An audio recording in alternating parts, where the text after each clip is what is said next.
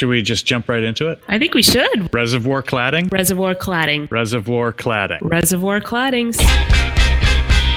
This is 7 Minutes of BS. Building science with a beat. I'm Dan Morrison, editor of Pro Tradecraft, and you already know what Sarah Gray and I are talking about today. Reservoir claddings include brick, stone, terracotta, and even stucco that are all porous materials. Sarah is an engineer with RDH Building Science. So when exposed to rain or vapor diffusion, the pores will absorb and hold water until those pores dry out.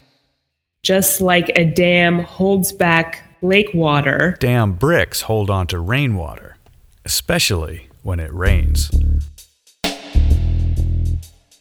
But rain that falls vertically just sort of washes down the face of the brick.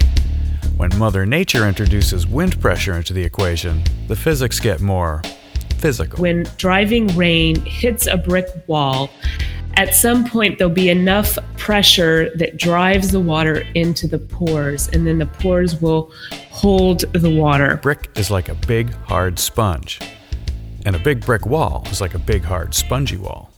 Sort of. So if you have a full brick wall from inside to outside, you have rainwater coming from the outside, soaking inward. Now, if the interior side of a reservoir-clad wall has a high humidity, there will be a vapor drive from the inside outward. Two sides of a wall, two sources of moisture, although maybe different orders of magnitude. And that's fine as long as there are no vapor barriers or other vapor impermeable materials in the wall section, which will trap moisture moving along its natural migration path, causing it to collect where you least expect it. And a really thick masonry wall can be just fine. And in fact, a lot of our old historic buildings were built that way, where you have a brick or stone wall that's a foot thick, 2 feet thick. And in some cases, for taller brick walls, the walls are maybe up to 3, 4, or 5 feet thick. So even if you'd have a real soaker of rain,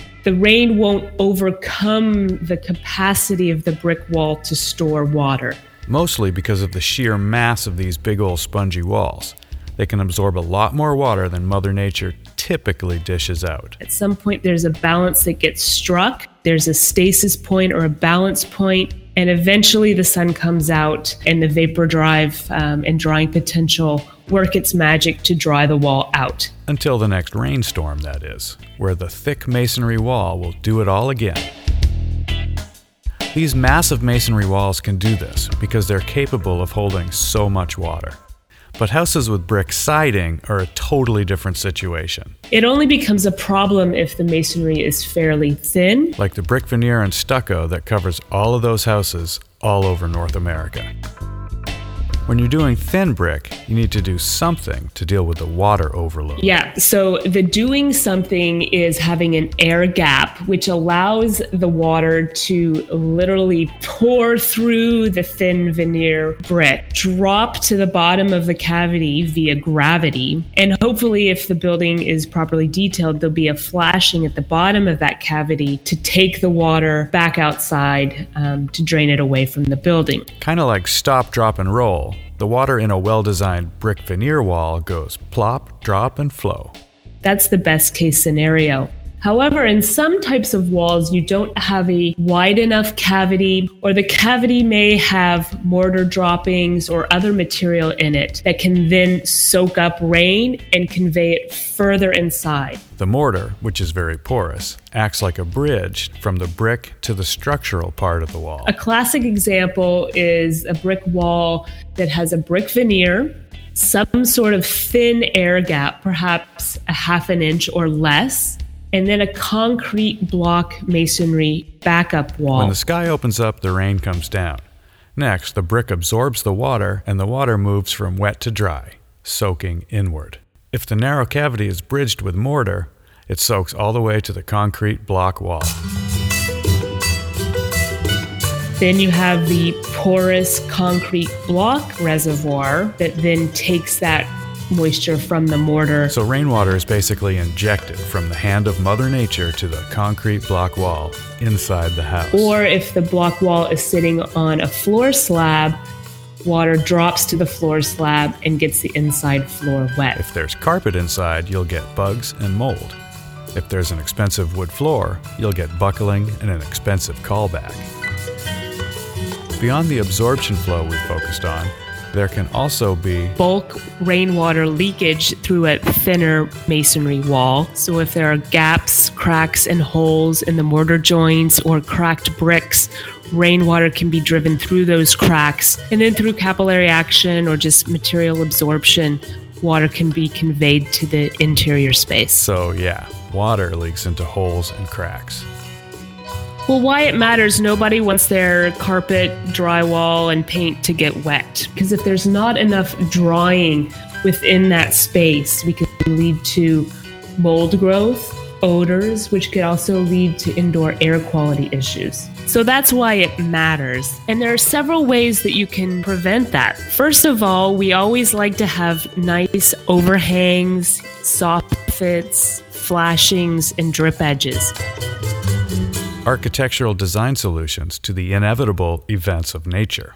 Rain will happen, but it's what we do with that rain that matters. So if we have flashings and overhangs that can help shed water away from the wall, that reduces the exposure to the rainwater. Okay, let's say it together. Prevention is the first line of defense. That prevention begins at the bottom of the wall with a through-wall flashing that will help collect water and direct it to the exterior. The other thing is we can force some air circulation by having vent holes at the bottom of a brick wall to help equalize the pressure between the outside face of the brick veneer and the inner cavity. If there's no pressure difference, there'll be no leakage. No pressure, no leak. So no pressure to get it right, folks. On big walls, you may need to embiggen your strategy. If the compartment is very large, it gets difficult to equalize the pressure with just gaps at the bottom. So you may need to design a venting solution for the top of the wall, too. However, we need to be careful because the more holes that we put in the wall, there's more likelihood for water to leak in. Water leaking into walls is bad, but information leaking into your brain is good, because you get paid for what you do and what you know. One thing you can do to know more is to subscribe to this podcast on iTunes, the Google, or SoundCloud. 7 Minutes of BS is a production of SGC Horizon Media Network.